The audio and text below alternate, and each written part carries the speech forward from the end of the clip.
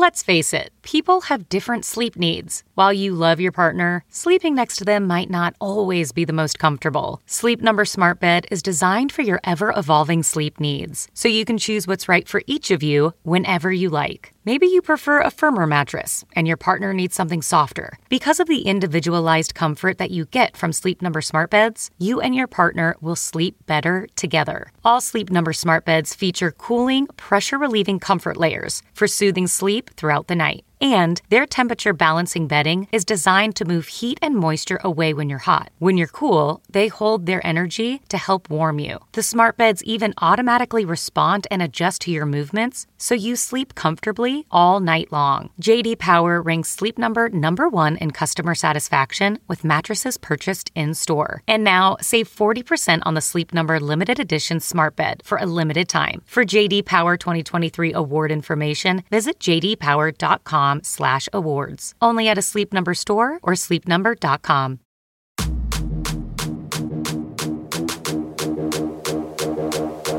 This is the Straight Up Breakdown Podcast with Greg Smith and Jay Foreman. Tell it to me straight up. Hello. Welcome into the Straight Up Breakdown Podcast, proudly part of the Hail Varsity Network. I am Greg Smith, your protein bar eating, water guzzling today, friend. This is Jay Foreman, your pre-Peloton owning, hangover surviving co-host. So do you have a date for your delivery? I keep meaning to ask you this. I haven't got it yet. I haven't got the delivery. Oh, you even got the delivery? No, so I know it's a couple months. Yeah, you're going to be a minute. Hopefully before 2021, so that can be my New Year's resolution to, drop, 10 to 15 pounds. Because either I'm going to drop 10 to 15 pounds or I'm going to drop dead. One of the two. Well, we're gonna root for the 10 to 15 pounds. Are you trying to get to playing weight? Or are you just trying to go 10 to 15? Well, technically right now I'm close to playing weight, but the playing weight isn't looking like body composition. The body composition is a little off. Okay. My excuse now is COVID because the gyms were closed and all that other stuff. But the how they say you used to sculpt yourself out of clay. Yeah. Okay. Well, mine's just putty. Hey,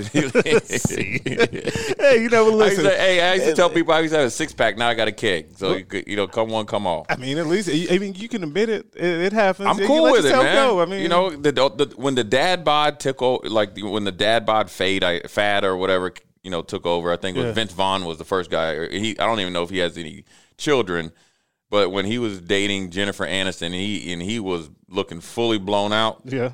Now I'm like, okay, cool. I see where he's at. As long as I got a little lineup and stuff and show glimpses of getting back in shape, I'll be all right. Okay, you'll be good. So usually in the beginning part of this podcast, we start off with Coach Speaks. So we give you something that somebody said over the weekend, and then we'll react to it. I'm going to switch things up just a little bit differently this time. Now, we will not veer all the way into the election and everything that happened. But I cannot let the moment pass without mentioning one specific part of this that really stood out to me over the weekend, and that was with the race being called by all of the networks and things looking the way that they look, the fact that we currently have Vice President-elect Kamala Harris, who is the first woman of color, the first black woman, the first woman to hold that office when they get sworn in over in January. And there was one thing that she said in particular over the weekend that really stood out to me. I'm going to read that to you. She said, "While I may be the first woman in the office, I will not be the last, because every little girl watching tonight sees that this country is a country of possibilities." And the reason that stood out to me was a number of reasons. One of them, I immediately thought of my mom. I immediately thought of my sister. I do not have kids of my own. I don't have a daughter, so I was not able to think of that. And I just thought of all of the girls and women watching that moment to then know that that's a possibility for them. And it does not matter one bit, and frankly, I don't give a damn what you think about her politics per se, and if you voted for her or not. Just the human interest piece in seeing that moment, I think, was very powerful, and something that you should be able to relate to. Yeah, I mean, I just think that, that's pretty powerful considering, I got two daughters, and I highly doubt they're going to want to get into politics, but I always tell kids strive for greatness. It's whether kids are looking at Michael Jordan, whether, heck, I was, I'm on record a big, huge fan of Larry Bird. I love the way he played basketball. I love Michael Cooper and the Lakers. We talked about that, and kids growing up now, they're seeing Steph Curry, LeBron James, Dirk, not Dirk Nowitzki, but, Luka and all these guys. I'm just talking about sports.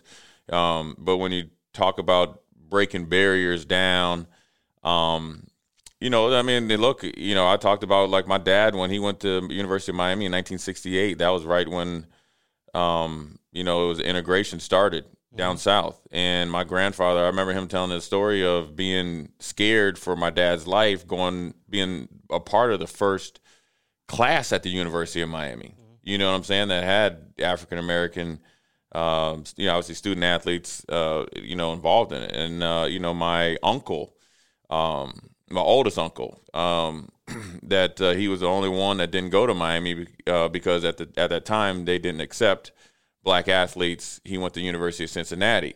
The funny thing is he wanted to come to Nebraska, but right then at that point in time, Nebraska really weren't recruiting, black offensive linemen from DC. So, it's look, I look at it like this, man. I don't really do the politic thing. I just kind of look at it. I know that 4 years ago, there's always going to be people that are going to be upset that their candidate didn't win, and the people, when their candidate won, they're going to be happy. So I'm assuming some of these same, or like some of these same things, where if they were at a household, they would be talking about, when Donald Trump was the president, that they could strive to be that, or Mike Pence, or whoever.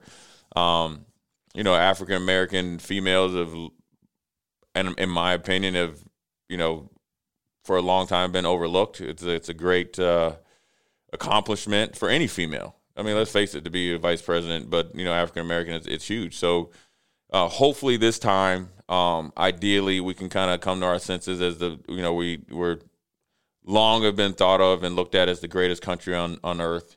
If we can start to act like it, it's not us versus them, and inside of our borders, it can be us, and regardless of what you're thinking, and kind of move in the same direction and embrace it. You might learn something. To be honest with you, there's things that if people would look at the way that prior, and really, I'll say this, one of the best things that ever happened to me was meeting George Bush Sr. and W. That's one of the best things that's ever happened to me.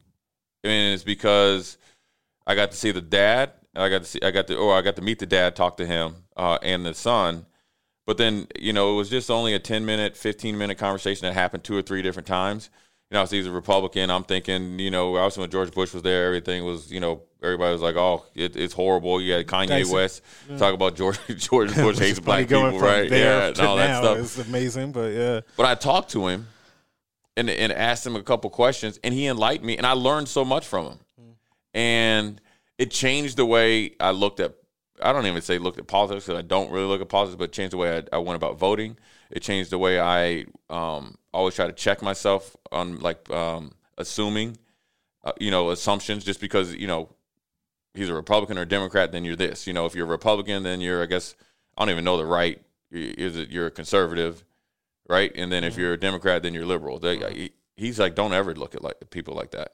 He's like, you're doing yourself a disservice. You got to take everyone as such. And so I was blessed to do that just because I was, a football player at the university, or for the Houston Texans, and our owner was good friends with them. Right. Now, look, Bob McNair has had his issues with players on his team. Since then. But then also I'll say this, when I was there, he treated me with the utmost respect. Has done a lot of great things for me, even when I wasn't on the team.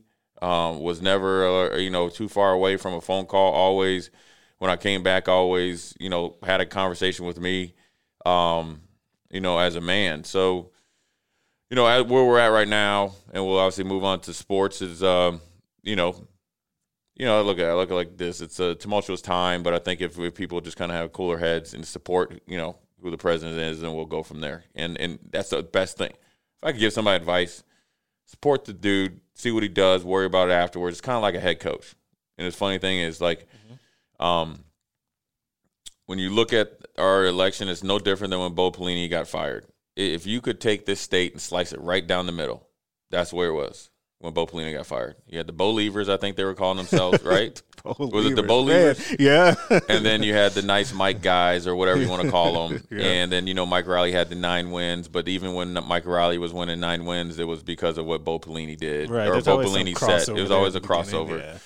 And the same way with Bo and Bill Callahan. Bo and Bill Callahan and all that stuff. And so and I still believe Bill Callahan would have had a great career here if he wanted to be a Nebraska head coach and he would have fired Cosgrove. I'm with you on that 100%. He would have. I've always believed I don't know that, how great he would have been. But he wouldn't have been the eyesore that he is in that, like in the coaching. Correct. Like tree. It's kind of like you can't even say his name. You can't even say his name. Like when you said it, I kind of turned. I cringed up a little bit. You cringe up by him and Mike Riley. You're like, oh, yeah. It's like a a girl you dated back in high school. You're like, oh man, what was you thinking? We weren't thinking, but so that's why I try to always look at it.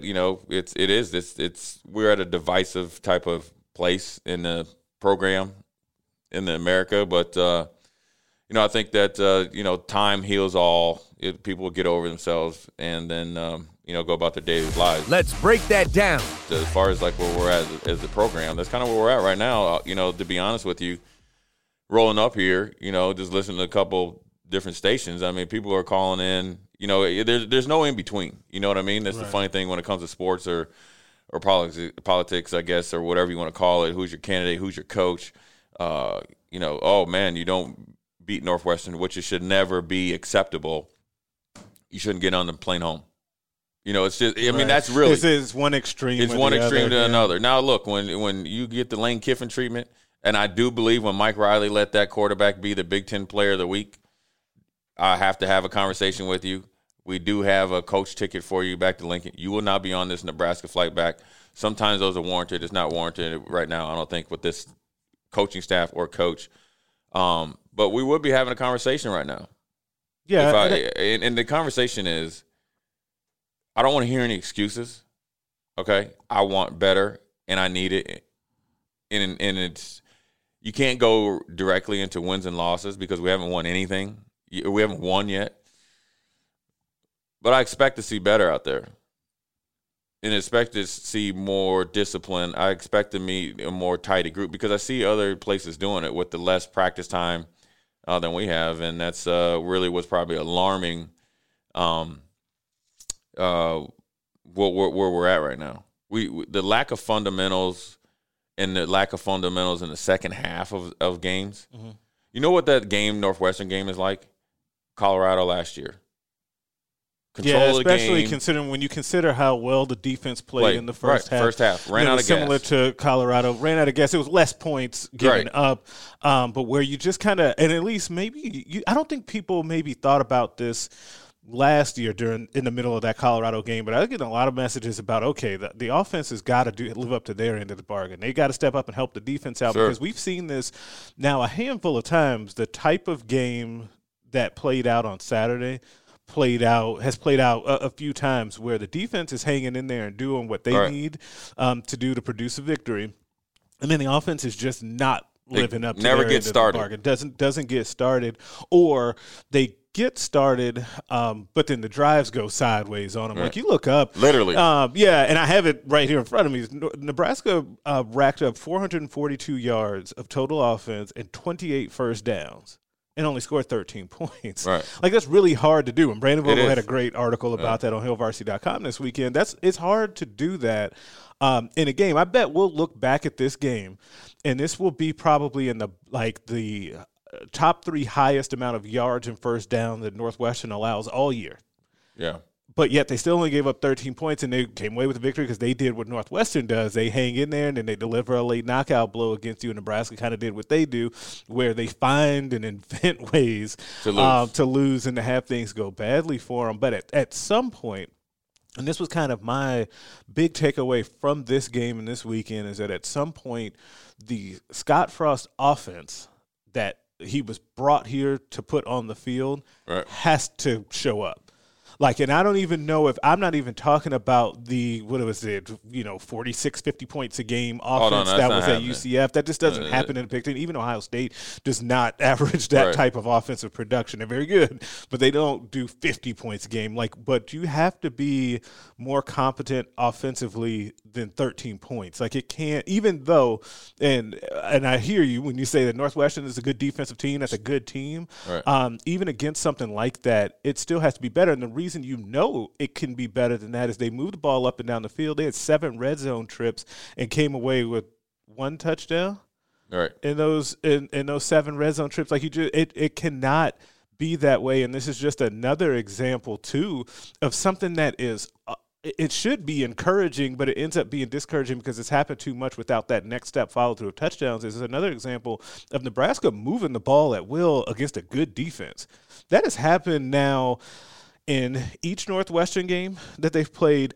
I feel like every Wisconsin game has been like that, where Nebraska moves the ball. Iowa has been like that some. Purdue, the one last year was a little different just because of the weather kind of too at the end of that game. Purdue, they definitely moved the ball. Indiana, they moved the ball. You just go through and look at all the teams in the league that they've moved the ball up and down the field on, but they can't finish drives. And that's something that I'm not sure how they get to take that next step, because but I'll throw this out there, is that it's 2 thoughts that I have on that. Is it's either you have to get more explosive plays to where you're scoring longer touchdowns, which has also been absent, which is weird. And that's what they did a lot at UCF. That's what they did at UCF, and that's what Oregon did a lot of as well, right? Or they have to figure out a way to be more efficient and call better plays inside of the red zone too, because there's just been too many times where it feels like, and I don't know if this is what's happened every time, but it feels like they get too cute in the red zone. They get too cute for sure. I can give you a direct answer to it where Nebraska needs to evolve. And when you look at Scott Frost's offense, they can scheme you open, right? Mm-hmm. That's why when we're talking about the receivers, we have such an issue with it, because they're scheming you open. So put the guys in there that actually are going to be able to create separation, to go along with the scheme and then make some plays. Now we saw that, right? Saw Fleming. Yep. Manning, Betts, right? There's a couple other ones that should be playing, right? You can't have guys, and look, I'm not down, not throwing, targeting any guys, but you can't have guys that are D2 guys out there playing against grown men, Division I, top conference in the nation, coaches and players. You just can't. You got to put guys out there that can do what the guys that you recruited to do that. Like, you recruited those guys, right? To put some guys out there that you got to respect, straight up. That's number one. Number two, when you get in the red zone, it's easier to run the type of plays that he wants to play and have success, because there's more room. So when you get in the red zone, everything's condensed, and then everything has to happen faster. Now we look at quarterback play. One of Adrian's biggest detriments or biggest issues is he doesn't play it fast enough or efficient enough, right? So now you're operating with like your one hand behind your back, right, in the red zone. Now everything's tighter, defenses adjust, now things move a lot faster. There's an old saying when we got in the red zone, is from, defensive players, it separates the men from the boys, because you got to be able to make plays, you got to be able to make checks, you got to be able to show up, right? Our job is to stop you from scoring touchdowns. Now, the best answer to your question is, why has Nebraska struggled when you play in the Big Ten versus when you play in the ACC or everywhere else, or the Pac-12? You know what you want to know what the red zone comes down to? It comes down to players and not plays. Because when I need a play, I'm going to my best player. Right. Now, we haven't done that because we got too cute. Right. It's Wan'Dale Robinson who disappears for quarters he's just out at there. a time. He's out there just running around right now. Okay, which should not be the case. I know you're talking about the red zone, but I got to say this while we're here. Like, you can't have the guy that you built your program around go the second and third quarter without getting a touch, getting a target in the game. Like, it can't. And the comparison is funny, because the comparison that I know that he doesn't necessarily like, even though they're friends, is Rondale Moore, right? Because everybody wants the 2 smaller, scat back receivers guys, that are really explosive and dynamic. They're just going, and they know each other. They're friends. They're always going to be linked. But the way that I want to link them on for this discussion is, if you look at the way that Jeff Brom used him, they did not go quarters at a time without we had Rondale 20 targets Moore. against Iowa. Yeah, without That's him not seeing the ball. Like, he completely dominated Ohio State because he was out there getting the ball, right? Right. Or the backup had 20 20 targets. And then you see it now, though, with David Bell, right, without Rondale Moore. Their best playmaker at Purdue always gets schemed the ball. Like, it just always happens. Like, he's always going to get those things. It's the player but versus then the plays. When we get Nebraska, it just disappears, and that is the players versus it's the players versus plays, because that's what's going to be the ultimate separator. I played against Randy Moss, man, up in Minneapolis. We had cover 2 Randy Moss in the red zone. We knew he was going up to shoot. Our linebacker was taking their tight end, and the safety was over top of the help of Antoine Winfield, who played 12, 13 years in the league. His son plays for the Bucs now. Yeah, might be defensive rookie of the year. Right, and our safety was there. You know who scored the touchdown? Randy Moss on double coverage. It's players, not plays. And so, in order to, and it's twofold. We got to get the guy. We got to develop the guys that we can actually depend on to do it. But then also we have to put people in position in order to develop. And our play calling hasn't been up to snuff.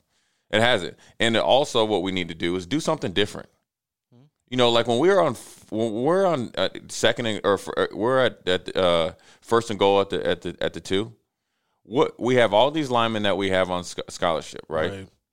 So why wouldn't we come in with 2 extra linemen eligible, okay, and have 1 tight end there, Mills, and you can either, if you have a fullback on your roster, or put another Bo Wilson back there at fullback, which he's done at times. Yep. And we're coming right at you 2 or 3 plays in a row. And I think that's what they need. Isn't that what people kind of assume they would do a little bit more of with Greg Austin, kind of getting that run game coordinator title? Is that okay? Maybe that lends itself. Yeah, to maybe doing it that. does. But until you do it, it doesn't matter what your title is, because this is not just running the play; it's setting a mindset, and also it's actually coaching outside of your box, though, right? Right. Because Oregon always running the shotgun down there. UCF winning a shotgun down there. That's not working against a Northwestern team, because once you get cute the first couple downs, I know I got you. Right. And see, this is where I'm sighing over here, because this is where the frustration comes in, because even in that first game against Ohio State, they ran plays under center and ran some power stuff that you're like, oh, okay. Maybe we go, and so the frustrating part is okay, you see one style of attack for the offense in game 1 against Ohio State, and then you see a completely different looking offense 2 weeks later that really didn't work as well. But I just feel like and this is kind of my, the issue I think with Nebraska football right now is that they show you enough, even in a loss against Ohio State, to be encouraged. And then then they yank that right away in that next game against Northwestern. So, and then if you boil it down even more, within the Northwestern game, they showed you things to be excited about. Because I wrote for Sunday night, like, hey, there are some young players in this program that you've seen flash in a couple of games that you're like, okay, they might be able to do something with those guys. And it's both on offense and defense, right? Yeah. And I actually might say that the guys on defense are a little bit more encouraging right now than the guys some on of the offense. Veterans. Yeah. And some of the veterans, because, which is also surprising given how people talk about the defense and the defensive coordinator. But that right now is where I think the rubber meets the road and the frustration has built with Nebraska fans, is because you can see it when you turn the game on Saturdays. There's enough there to say, I can get excited about this, and then also always enough there to say we got the same old thing. Right. Yeah, and it sometimes happens within a drive. Yeah. Oh, right? Yeah. Well, it happens within 2 plays. Right. They'll bust, the first run against Northwestern, Dedrick Mills powers through that bad boy for, 9 yards? Mm-hmm. I'm like, okay, homeboy's ready to run today. Right. All right, man, take the next 6 plays off. Right. We just ran. I'm going to run the same play again. If I just come out the first play and get 8-9 yards against that defense, we're going to see if you can stop it again, because obviously that you guys either weren't ready to play, or maybe, matter of fact, we might be more ready to play than you, and you can't handle what we're doing. You know what Nebraska is, and this is funny thing about it, is I coach youth basketball. They're just like my, I guess, so-called top team. We'll go out and we'll beat a team that we're not supposed to, or we'll play, gold level basketball, A level. And then we'll go out against a team that has no business beating us, or, no business on the court with us. we'll either barely beat them or we'll lose to them, right. and that's Nebraska. Immaturity. It's just immaturity. It's a lack of consistency. It's a lack of, but it's an immature. Yeah. It's an immaturity all around. And let's just be honest. This is Scott's 5th year being a head football coach, right? I mean, that's young in football years a head coach. Right. You know what I'm saying? I mean, you got to think when you're thinking about, Nick Saban. You know, he had been a head coach at Michigan State. He had been a head coach in the league. He had been a head coach at LSU. Then he went to the Dolphins.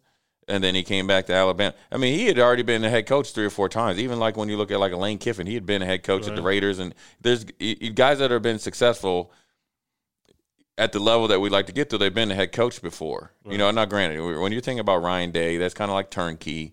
Jim Harbaugh, which they're not. And he also might, and I want to say about Ryan Day, and I feel like I now keep saying this as a broken record. I've been more and more impressed with Ryan Day as we go on week to week. Because there's something, and you could see it even in that Nebraska game. You saw it last year's game, too, as a matter of fact. What I'm impressed by with Ryan Day and his staff, they make adjustments like that. Like, and I mean, they might not even wait till halftime. They'll call a timeout and they'll adjust to something on the fly and get it going. Yeah. Like, and that is something that I feel like if I could take one thing from their staff and put it in onto you could Nebraska get it even from Northwestern staff. Yeah. And that comes with experience. Right. So when I talk about the lack of maturity, or just maybe it's lack of experience and immaturity as an overall program. And that happens when you've had so much turnover, right? You go from Bo, Mike Riley to Scott. Such different styles. Right, such different styles, right?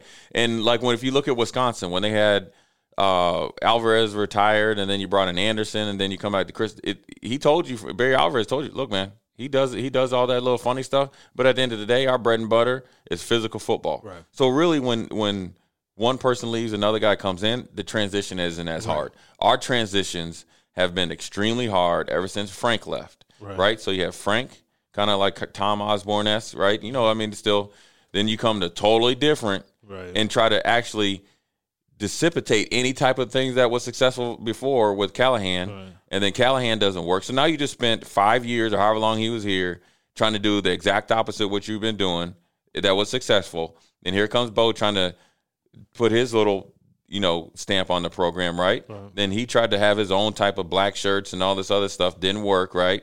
Then here comes Nice Mike. That's the difference, totally different than Bo. Now we're running a little bit of West Coast offense. We're doing a little bit, Friday Night Lights and all this other stuff, right? And then here comes Scott, the new kid on the block, he's still, young in his coaching, career and trying to learn. In the best conference and against the best coaches with the most pressure. Like, see, that's the other thing too, pressure. Is that there's a level of pressure on Scott that, and then people are saying, we need to, the media needs to hold his feet to the fire, and they need to make sure and ask him tough questions and all this. Like, fine, you can have your opinion, whatever, but I also think that there's a level of pressure that he puts on himself. Like, you think that Scott Frost doesn't care about making sure that Nebraska gets back and is good? So he's going to put a lot of pressure on himself. This is where you're from? That's tough, you man. You can't live here if you fail. And see, and that's the thing, is something that, and I'm not saying that that's where we're heading, but if we got to that point, things would be very rough on him in the end. This is where he's all of that. From. This is what, this is what he knows. This is what this is the ultimate. I wouldn't say gamble, but this is a big step for him, and it's a big step for the University of Nebraska. And so, yes, I know Scott is a competitor. That's one thing I know. Oh, yeah. He likes to compete and he likes to win. I can guarantee you he ain't sleeping good at night. No. Because he even said it, he'd like to be farther along. So he's trying to rack his brain how to get it there. But I can say it I can say that and then also say that if he knows that they should be farther along, he should be doing a better job, wins and losses, X, Y, and Z. So it's almost like he's fighting against himself because he already has the pressure that more, a lot of times with an athlete, your expectations of yourself is as high or higher than anybody else outside of, your personal. Yeah, nobody knows, Husker fan 22 on Twitter is not telling him something that he doesn't already know, right? Yeah. So he already has that, internal, competitiveness and pressure on himself.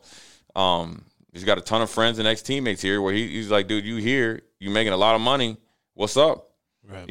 I got that Stephen A. Smith tweet out there. What's up? And so we got to have, more production. Now, I can tell you this. I think he probably thought some guys would be playing a lot better and consistent than they are. They haven't. Whether it's COVID this year or not, just he would expect a better performance and more consistency. He hasn't got it, and that affects, the wins and losses. And so, you're at this he's at this, I wouldn't say impasse, but here's where we're at as a team. We're pulling up to this big old brick wall, right? Mm-hmm.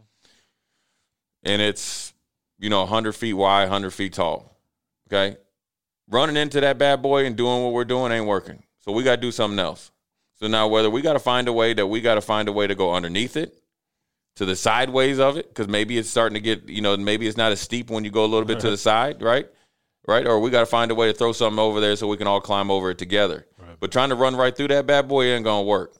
And I think that's the perfect way to describe it, because it's basically saying that they need to find a way to adjust what they're doing so that they can produce more wins, because something is different from what they thought would happen when the staff took over this program.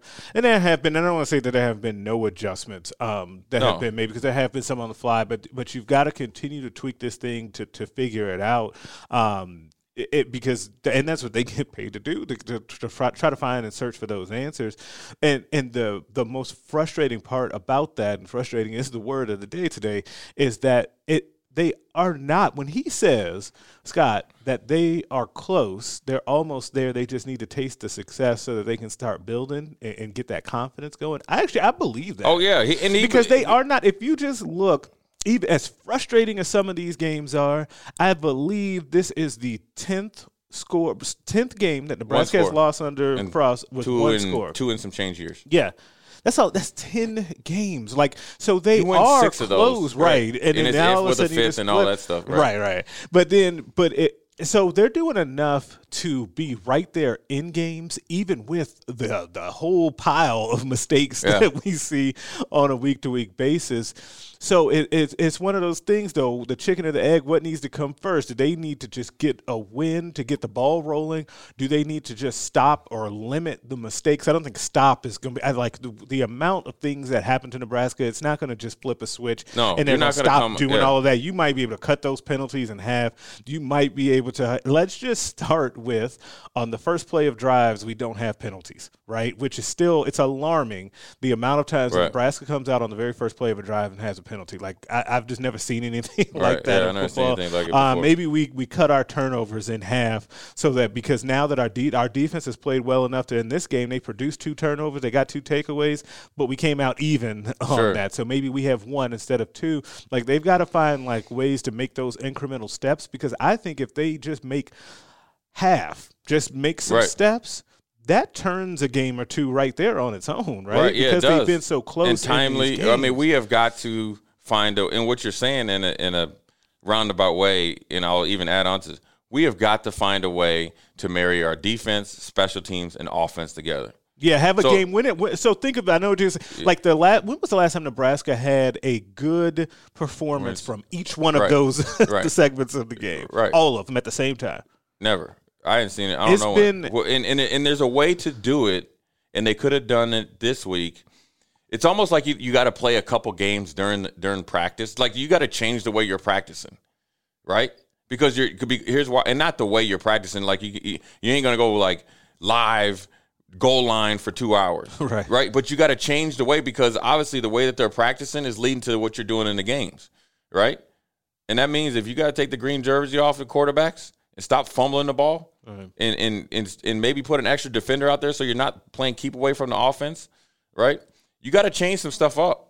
And it's got to be also not only the way you practice, but then how you play calls, or how you play or call plays, because throwing that ball across the middle at the 2-yard line when there's 85 people there and you reduce the formation, and what I mean by reduce the formation, the guy motion down. So that means you bring another defender into the box and you try to just hike the ball and throw it just blindly, is probably something that wouldn't even work at Seacrest Field. Okay? So let that all be there. But you got to change what you're doing in the sense of you got to create an imbalance when they come out to practice. You know what I'm saying? Okay, this is what we're doing. This is what we're going to work on. We're going to eliminate how we start drives. So you know what? We're going to warm up, and we starting right now. Right. Okay, boom. Okay, you got a penalty. Hit the line you running. Okay, everybody's running because when you make a mistake, not only does the offense, you got to, it puts the offense behind. Now you're putting the defense in a bad position because now we're playing behind the chains, and now the Northwestern's going to get the ball in probably on our side of the 50, and now we're on the chance that now I got to change the way I do it. So now the pressure is not only from the offensive guys, now the whole team. Right, everybody feels right, and we have got to be able to marry how we're playing defense and how we're playing special teams and offense on the fly too. Okay, so if the defense is playing fast and playing with their hair on fire, hitting the quarterback, getting tackles for losses, and our special teams is covering the same way, well then maybe that's why we need to play offense. Now, if we're playing good, sound, fundamental defense, and our special teams was okay at best, like we were this week, well then maybe we got to slow this game down. We got to be more of a physical game. We got to figure out a different way to play. See, the problem is this: when the defense is playing good or playing complete sound football, our offense isn't. Right. And we're trying to do stuff we're trying to get cute. Well, cute ain't working for us. In special teams, we have got to cover the kicks all the time. Yeah, I think that's an attention to detail. That's attention to detail. Staying locked in. Because this isn't time to just go down there and run right. and get your hamstrings warmed up and then go on the sidelines and talk about what you're going to do after the game. When I'm calling for punt team, this is where we're punting. Most likely, this is what we're going to do. We're going to do a directional punt. We're doing a middle of the field punt. We're doing another directional punt. We have got to cover this kick. And it's got to be in film study that you got to understand when we're punting from said yard line that the potential of return is here and we can't give up any yards. Because as of right now, even in this meeting, like in this defensive meeting, special teams meeting, our offense isn't pulling our weight, so now we got to pull it a little bit more. Right. And offensively, we also, since we defense is playing better than we are, we have to be able to play offense to make them be in a better situation to continue along their path of progression, but then also how we can be more efficient in scoring points. And it's a hard thing to do, but we're getting in our own way, number one. And number two, the young guys, I'm going to put you guys in a better position to step up.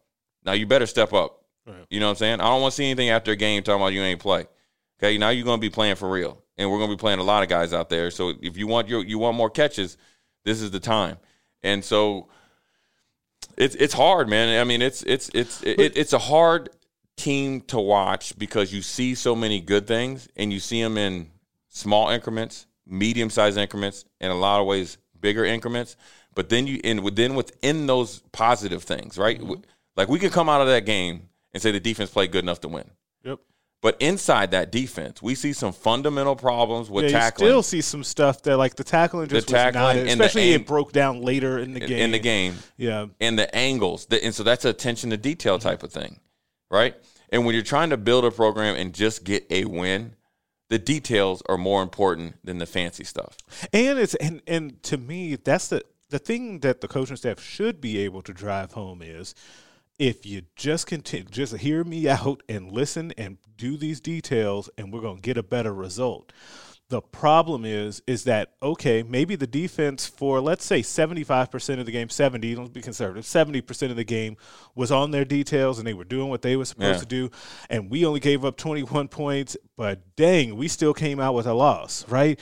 That's the kind of stuff that, like, you just start thinking about the psychology of the team, that has to hurt, and that starts to build in your mind, and you think about that's not just a this week kind of thing. Yeah, that's happened before, and it's here we go again. So after a certain point, it just starts to go, okay, well, that's just kind of what happens because – and what Nebraska needs more than anything, it needs to be for their sake this weekend against Penn State, is they need to come out in the game and have, in their first 3 drives, have 3 touchdowns and see what happens, right? And just see, okay, if the offense is putting their offense in advantageous positions and they're having to press a little bit on the Penn State side and our defense has played well and now they can pin their ears back and get after it, let's just see what happens, right? Because that is something that has also just been completely different. We talk about the differences. Yeah, we haven't played a lot between UCF, what was at UCF and what's been in Nebraska. You're playing with a lot of leads and you're able to blitz and do all this stuff. It completely changes the game for the way that your defense can then be called and the risk that they can take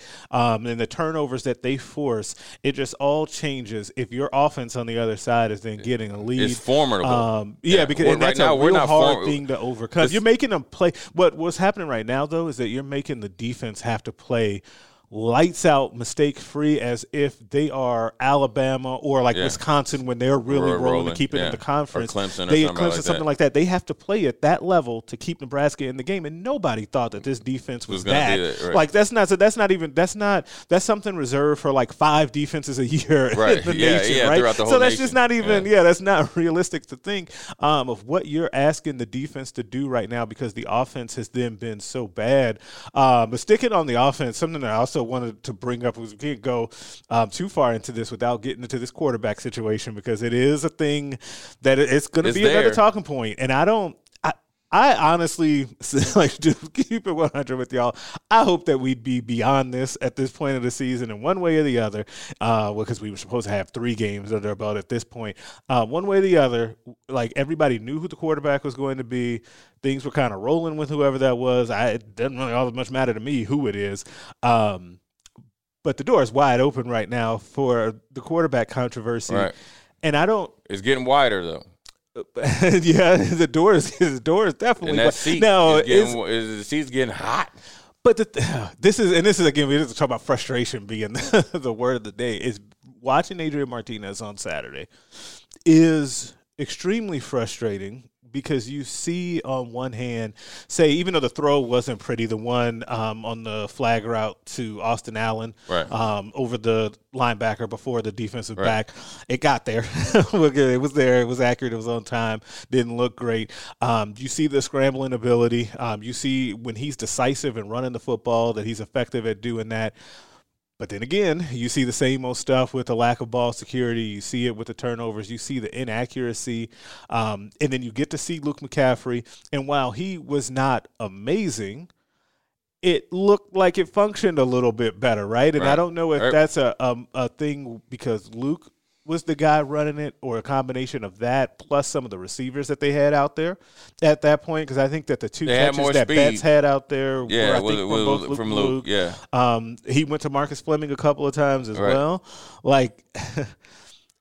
You looking at me, I think I know where you think they should go. I don't know if they should go there yet, but like I just said, I mean, look, Luke has earned playing time, legitimate playing time. Yeah. Adrian has earned less playing time. Things look a little different when, one quarterback's in there and one's not, but there's other factors to it. Does our narrative change if the tight end actually blocks the guy down in the red zone and Adrian doesn't have to be on the headset like he's on 8 Mile, dropping some lyrics? He was so mad, right? So we score a touchdown there, or the drive continues and we end up scoring a touchdown. Does the narrative change, right? Does it give him more confidence when he's throwing balls? Now, we're trying to stretch the field with tight ends versus trying to stretch the field with guys that actually can stretch the field. Now, that's when Adrian's in there. Now we're throwing some deep comebacks and all this other stuff when Luke's in there with Fleming. But the question is that what's called, or is that Luke getting to that progression? It's probably a little bit of both. Thing. But then also, I will say this. I think Luke plays the quarterback position at this point in time a little bit better than Adrian does. If you look at his footwork, if you look at his, I guess, quote-unquote, moxie, if you look at his aura about him, it's different. And we talked about this coming up here. Luke McCaffrey's been around professional athletes since the day he was born. He hung around with John Elway. He saw how he eats, how he prepared. He's been at training camp. He's seen John Elway throw. The throws that he's been throwing, I'm willing to say close to 500,000 times. He's probably watched breaking down tape with not only his dad, but both of his brothers. And so he's been around this. And so the work ethic, what it takes to be a leader, to continue to play through some bad situations, that's embodied in him, right? And we also have to come to terms, maybe Adrian is who he is. We've seen enough. Not enough that he's not going to play. But right now, he is who he is, okay? If there ever was a time to show up and be a more fundamentally sound, a more efficient quarterback, there is no time like the present in 2020. You had all offseason to do this. Your footwork is still sloppy, right? And that was one of the biggest things. Yeah, that is one of the things on his. That's why you see it. That's why you see it. Yeah. He's consistently and consistent. Luke, you see a little bit more consistency in his footwork, but you haven't seen enough of Luke say this guy needs to be the starter because Luke didn't score any points. Now, there's other things that go into it. Adrian had a bad interception. Luke had a bad interception. So has he earned some more playing time? Yes. Has he played well enough to unseat the guy that is incumbent? I don't think so. But, hey, man, we won 9 games in 2 years with 2. Okay? 9. I mean, however you want to get to it, we won 9 games in 2 years. I need you to step up, and you need you to step up. Right. Because the next conversation that we might be having might not be about you playing. Yeah. At all. I think – and see, that's at the all. thing. When I say at all. We got to – and you know what comes after at all, Greg? What? Transfer portal. Yeah, because then what ends up – and at quarterback, yes, that always ends up – but I'm just saying, this is the conversation. I always tell the parents of the kids that I coach, don't make me have a conversation with you that I've already had with you and your kids prior. Because once I have this conversation that I usually don't want to have, because I'm not really like cutthroat where your kid ain't going to play all the time. Mm-hmm. But if your kid ain't coming to practice and isn't willing to be a good teammate, then I'll have this conversation with you, and it's a whole different type of body language. Right. Oh, yeah, you know when you come in the office and you're actually in trouble. Right. Versus not. Right. But I do think that it's probably not as much of a slam dunk as some in the fan base. Yeah, because everybody loves a backup quarterback. Oh, yeah, definitely. And everything that the backup quarterback does is, I think, elevated by people. But I just think at this point, based on what we've seen, I think that you said it right. Like at this point, like we're getting it dangerously close to the territory with Adrian of, do we know, are you what you are? You know what I mean? Are you not going to be better than what we saw all the way back? Well, really, the freshman year we saw, and you thought he was building off of that, but really what the sophomore season was, have we already seen your ceiling? And that's the thing that I think is really dangerous when you have a player and Luke McCaffrey behind you who has – at the very least, he's played him close. Like, if you want to say that Adrian is playing at a level 5 and you say Luke is at a 4.5, like it's close, right? Right now, there's 3 levels to when you're about to lose your position, right? DEFCON 1, that's your warning. Mm-hmm. Probably at the end of last year going into spring ball. We're at DEFCON 2. Right. Okay? We're at the yellow. Once we get to 3, you gone. And part of this is, and remember that part of it is that as a two-time captain, as a guy who off the field seemingly has done all the right things, talking about Adrian Martinez, a guy who you can see it in the press conferences, is a good kid, has respect. Yeah, we're not talking about a bad kid. Yeah, here. So when you talk about benching him, it's different. It's bigger than that. It's different. And I will say this: Scott and those guys know more about the day in and day out, the strengths and weaknesses of both than we would ever even think of trying to know. And I also want to say this. It's different being a backup and coming in and playing with the little package. And like you said, everybody loves the backup and everything's magnified versus people game planning for you. Right. And that's the difference. And that's the difference between Adrian in year 1 to year 2, and now we're in year 3.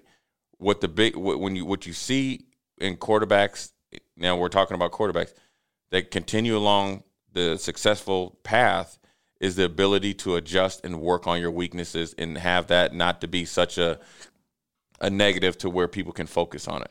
Right. And also I would like to see, before we even think about making a true switch, right? Because when you make a switch, is it a switch just for the game? What does Luke have to do to cement himself? Mm-hmm. Because Luke could get hurt or just not play well in that role. I would like to see Adrian with Omar Manning, Fleming, Alante Brown, and Betts. I'd like to see him with those four. So what you're saying is give him a chance to be out there with those playmakers that you thought you and were then we're going to call the plays and see how you do off schedule, because once Adrian gets out the side and all that and you got more speed, guys seem to get a little bit more open, right? And I want to see that before I say, okay, well, the guy that's been working with these backups, they kind of got to have like a good cohesive, right? Because a lot of Luke McCaffrey and those guys haven't been starting, right? So they've been throwing to each other. I want to see you with these guys that are eventually going to be out there, right? Because the whole offense looks different when they were out there. And then I want to see how we try to scheme up something for Wan'Dale Robinson and Mills. It's almost like we have too many like pieces or too many like assets that we don't even know how to use one. Yeah, and we need to get in the pecking order. This is the guy that I need to get off first. Yep. Then it got to be second. Okay, this is going to be the equalizer. What I mean by equalizer, it has to be, okay, when we want to get into that 4-minute drill and we want to start pounding you to soften you up for all of our fancy stuff, right? Mm-hmm. Okay, here you come, Dedrick Mills. In these next 2 series, you about to get 6 carries. Now we got to produce, right? And then we can start doing that instead of like we're trying to do all those things in one series. Oh, we got to get him a touch on play 1. Oh, we got to, no matter what the down and distance, we're going to call and get this guy a touch. One of the plays as far as like the jet sweep, the Rams run this jet sweep with all their receivers. And every time I see it, I was like, man, that'd be great with Wan'Dale Robinson. I think about that all the time. Was it was either last year or 2 years ago, Wisconsin ran that a lot with those guys. And if you think about what was happening with that Wisconsin team, and this is why it was so hard to stop their running game, because they would run that jet sweep and they would sometimes hand it off to Gordon, Cephas or any of those 23. guys. Yeah. And then when they had when they had Jonathan Taylor back there running back, if you really don't know who's getting the ball, if the jet sweep guys get it or they're about to hand it off to Jonathan Taylor, like, good luck trying to stop that, right? And then with that offensive line, that's where I feel like Nebraska is lacking. And listen, I'm not a play caller. I do not call plays. Scott knows more about offense than I know. But I just feel like if you really want to threaten teams with Wan'Dale Robinson, if you want to use him as a decoy, or you just want to hand him the ball in that situation just to get him a touch, that's the way that you can easily do that, because then it messes up your defense. Because we were talking about this on the drive up, is that there was a play in that game where they're in the red zone, and it happened 2 different times where they ran Chris Hickman through once on the fake jet motion, and they ran Cade Warner through on the fake jet motion. Both times, if you watch Northwestern's defense, the linebacker to the side that the jet was coming to did not move. They did not even look at the guy coming through. That tells you that they scouted on film. If you see that jet action and it's somebody other than number 1, he ain't getting the ball. They're not getting the ball. Right. So just stay home. That's good coaching. That's good eye discipline by those players and good listening by them. But they know that coming through, because also how many times does Nebraska actually run that play where they hand the ball to the guy? And really, if they get the ball, let's be honest, they feel like they can rally and run those guys down. Right. And that's the thing, is that if you just make that little tweak where if that guy then becomes Wan'Dale Robinson coming through, even if you don't hand him the ball, I bet you that outside linebacker is going to have to pay attention to him. That takes one more guy out of the box. Maybe that tight end block is a little bit better, and then that's a touchdown. Right. Those are the types of little things that when we talk about Nebraska making things just so hard on themselves, that's what I'm talking about. It's stuff that, like, and I think that the whole, like, do they have the players and all of that, I think that's out of the window. They have the players. They have the players to play better than they're playing and have a better record representing the University of Nebraska. But they are not putting – I think there's a bigger gap between them not putting players in the right positions to succeed than there is them just having the talent on the field. Yeah, I mean, that's it. I mean, you got to use your talent, and it changes year to year. Yeah. The first year you got Divine and Morgan, and then Adrian in there. He was the third guy. Yep. Right? He was just 4th. He had JD. 4th, yeah. So, however, it all mixed up. But the offense didn't really take off until you really settled in on Divine. Because you remember, you had Greg Bell and all these other chumps in there, and they were trying to get, times, Wilbon and all them. And then finally, he's like, oh, man, this guy actually can run the ball. Right. That made the offense more explosive, the 40, 30 runs and Divine getting faster. Because remember, they had his miles per hour up there and all that stuff. So, until they decide, and one of the things that popped in my mind when you said that is you're mixing player with the plays. You can do that. You know, there's been times Randy Moss and all these guys have been decoys, but then also you can also focus in on them, to make it. You know, I think the horizontal passing game has not really worked in the Big Ten. I think guys are too big and too fast for that. And with the combination of Nebraska not being able to block those plays consistently. Block those plays. And part of that might be because guys are better defensively in this league. Right, and they're defensively in this league, and you got guys that have seen it before, right? And so then you have to be able to stretch them either through play action or, through vertical passing game. And the vertical passing game isn't just running 9 routes, because people don't understand running 9 routes I would like to see the completion percentage on them against, good defenses is probably lower than 20%. Probably, but you also need to have that threat. The time that you do them, it cannot be 0% either, though. Right. You got to do it. You got to do it when it's a realistic chance to either win that 50-50 ball, or you got a guy that can make the play, or you can get a pass interference. What I'm saying is, a vertical passing game isn't guys just running straight. A vertical passing game is running the skinny post. A vertical passing game is running a fly pattern, and then you come back and you run a deep dig. A deep square in. Square in. Or you throw the back shoulder, play or the pass, which all these kids are doing in 7-on-7. So it's not something that you can't, put into your offense and game plan X, Y, and Z.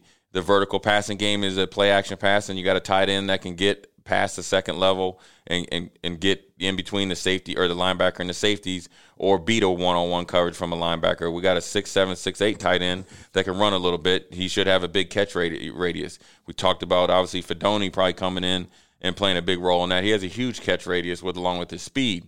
So these are things that we need to do and put into our offensive game plan. It's a lot, right? We're talking about a lot. We got to, and then let alone we haven't even really focused in on really establishing a true physical presence from a running attack not from our quarterback, but from our bruiser of a type of a runner. We haven't got there yet. And the thing that's maybe the most frustrating, each of the first 2 years, it's like the last quarter of the season, we finally realized it was earlier with Devine. We kind of fell into Devine. Yeah. We had to he was like the guy, all right, well, let's let you start. Oh man, you're actually good. Right. He's been in the league 2 years. Right. But then with Greg Bell last year was like the last 4 or 5 games, they're like, okay, this dude actually can run the rock. Right. Or not Greg Bell, but with Dedrick Mills. Sorry about that. He can actually run the rock. But now we're here, and he's not really getting any running back runs. And so what that does is it'll open up some things that you can do. And so what we need to do is just, if I had one equation for you people, and it's Masters week out here, right? This week. So if you don't know, the Masters is being played. So I'm not only going to be chilling watching Nebraska, I'm going to be drinking plenty of drinks and watching Masters, right? One of the things that, Tiger Woods talked about when he was trying to repair his golf game after having, multiple back surgeries. That's equation to Nebraska having multiple coaches, right? Your core and your back in golf is huge, right? Is that he had to learn and focus on the game from the green backwards. So how does that equate to football? We have to focus on things outside of what we want to do, which is in this modern day is bomb the driver, and work on things which is around the green, putting, approach shots, X, Y, and Z, right? So what we have to do is we gotta eliminate penalties. We got to be more physical in our running attack and our mindset, and we got to be able to play pitch and catch as far as hitting the open receivers. We got to be able to do the fundamentals and the small things before we can do the big things, which is the fancy stuff, right? Some of that's personnel, some of it's play calling, practice habits, practice culture, before we can do anything else, right? Before we can run, all the throwback pass that we tried to do in our side of the 50 and all that other stuff, right? Before we can do that, we have got to do the basics. And if you want to look at Northwestern against Iowa, they ran the ball so many times, I don't know how many, 40 or 50 times, and averaged 2.3 yards a carry. They're doing the basics. Just keeping the game close. Right. And that's what we're not doing. We're not doing the basics. And then it's showing up at the worst times. Now, is it because the defense got worn down and mentally they're worn down, and you have two guys taking the same angle, and the tight end does it like a little pirouette and goes into the end zone? Right.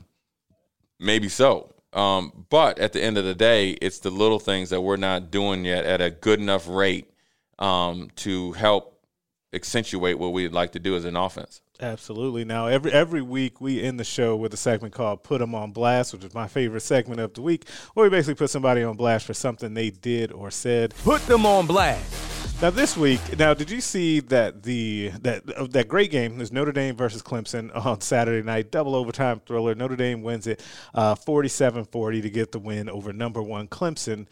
And what promptly happened after that game? Notre Dame rushed the field. Oh. Now, I understand that there is excitement about you upsetting number 1 team in the country. A lot of people out there don't like Dabo Swinney, so you got a little extra juice from beating them, right? But we are still in the pandemic, right? Right. Like that, Yeah, I mean, I that think is so. still happening, and in fact, raging Notre Dame has around some the issues, country. right? Notre Yeah. Dame has had issues. Indiana has had issues, but that's not exclusive to Indiana and Notre Dame, because frankly, it's happening everywhere. Go look at the map of where you see, like, if what states are in the red or orange zones right now, or green. I think there's only one state right now in the green, and that's Vermont. So shout out to Vermont. Basically, everyone else is in the red. So they stormed the field, and then they had to issue a letter from the office of the president, the university president in Notre Dame, to say basically, y'all all need to stay where you are. We got to try to do some contact tracing here. Right. Like, that was not okay, what happened in that game. But then also the letter was also signed by the university president, of course, who also had his own issues because he was at the super spreader event at the White House for the confirmation of the justice, right? And so you listen, I know that we have somehow gotten to this point to where talking about COVID is like faux pas, like we can't do it, like just be smart, right? Like, there's really all it comes down to is you hold the mask in your hand. Like, this is what it comes down to. Like, we have to. You talk about Nebraska football having that big brick wall, and they keep running into it, and the same thing keeps happening. That's essentially what's happening right now with COVID, right? We've got to do something a little bit different here to try to mitigate this and to kind of at least lessen it, because I know that no matter how you feel about COVID and how it got here or whatever, that doesn't matter. I know for a fact that you want to get back to regular life.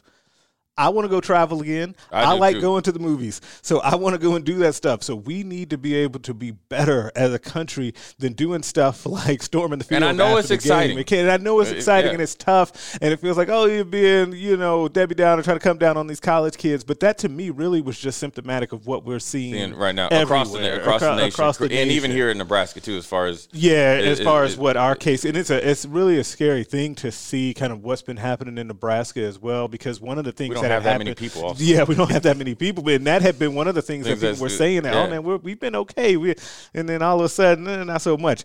So just please do the things that you know that we're supposed to be doing to try to bring this back down, and then if we can hopefully start to move towards getting some normal life back, because come next season, everybody wants to be back in Memorial Stadium. And we want to have a spring game weekend. Yeah, I want that. That's one of the best times. Like, that spring game weekend is a great time. And it's not going to just start in February or March. It starts right now. It starts now. Spring ball. Yeah. So essentially what you're saying, Greg, wear your mask, wash your hands, and wash your butt.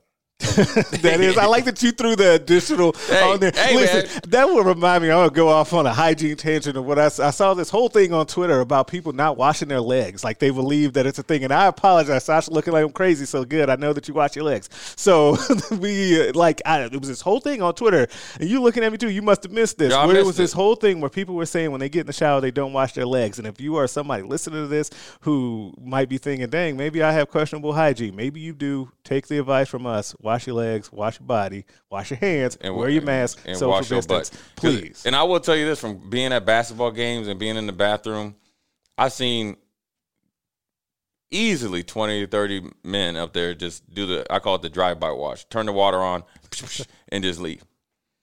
I want to say, man, hey, man. Not now, man. Not now. The age of Rona, man. You can do that 2 years ago. Not right now. No. So, wear your mask and do everything you need to do. If you're anti-mask, then just stay home. Look, man, this isn't a political statement. No. I do not like wearing a mask, but I will. I have to coach with a mask on. And it's extremely uncomfortable, but I don't even know what I would do with myself if I had COVID, or I call it the Rona, and I gave it to a kid that I coach or somebody that I knew. So that's why I wear it, just for everybody else.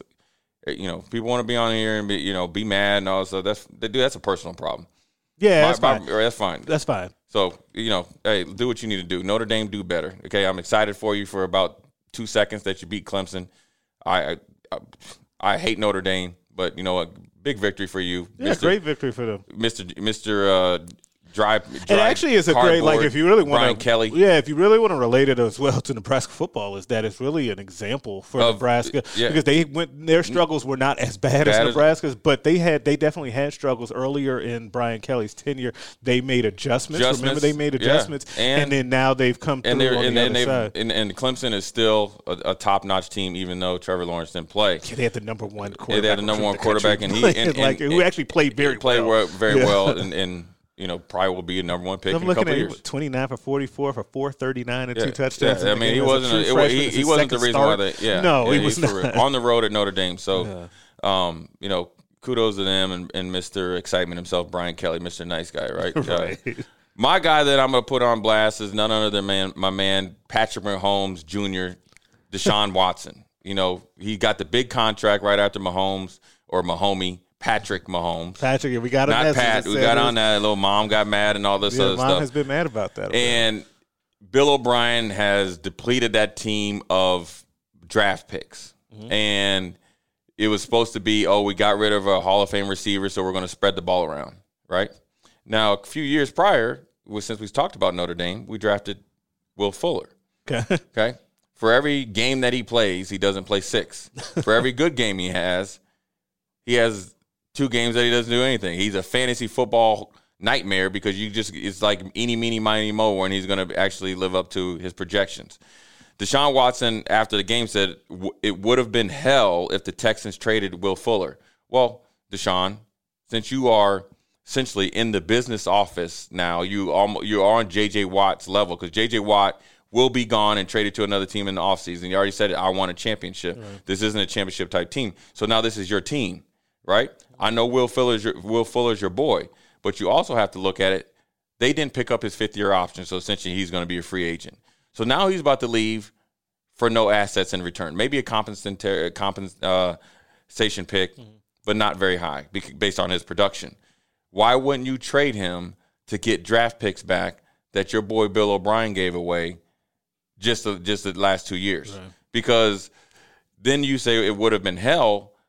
So now you're saying you're up here trying to dictate who gets paid or not. And when you have that going on, we just did that when you have Bill O'Brien paying guys and cutting guys out of emotion. Now, Deshaun Watson isn't there. I know that he probably, feels comfortable with Will Fuller. But is Will Fuller DeAndre Hopkins? No. Is Will Fuller Julio Jones? No. Is Will Fuller Devontae Adams? No. Devontae Adams? Is he even Adam Thielen? Okay, out there. Is he Allen from the Chargers? He's not that, right? He's a number 2 receiver. If you can get some picks for him, you got to do it. So I'm going to put him on blast in the sense of since he is talking with his heart and emotion and not his head. And when you're in a situation like he's in, when essentially he's going to be we're paying you a lot of money, but we're paying you to get beat up here. Okay? yeah.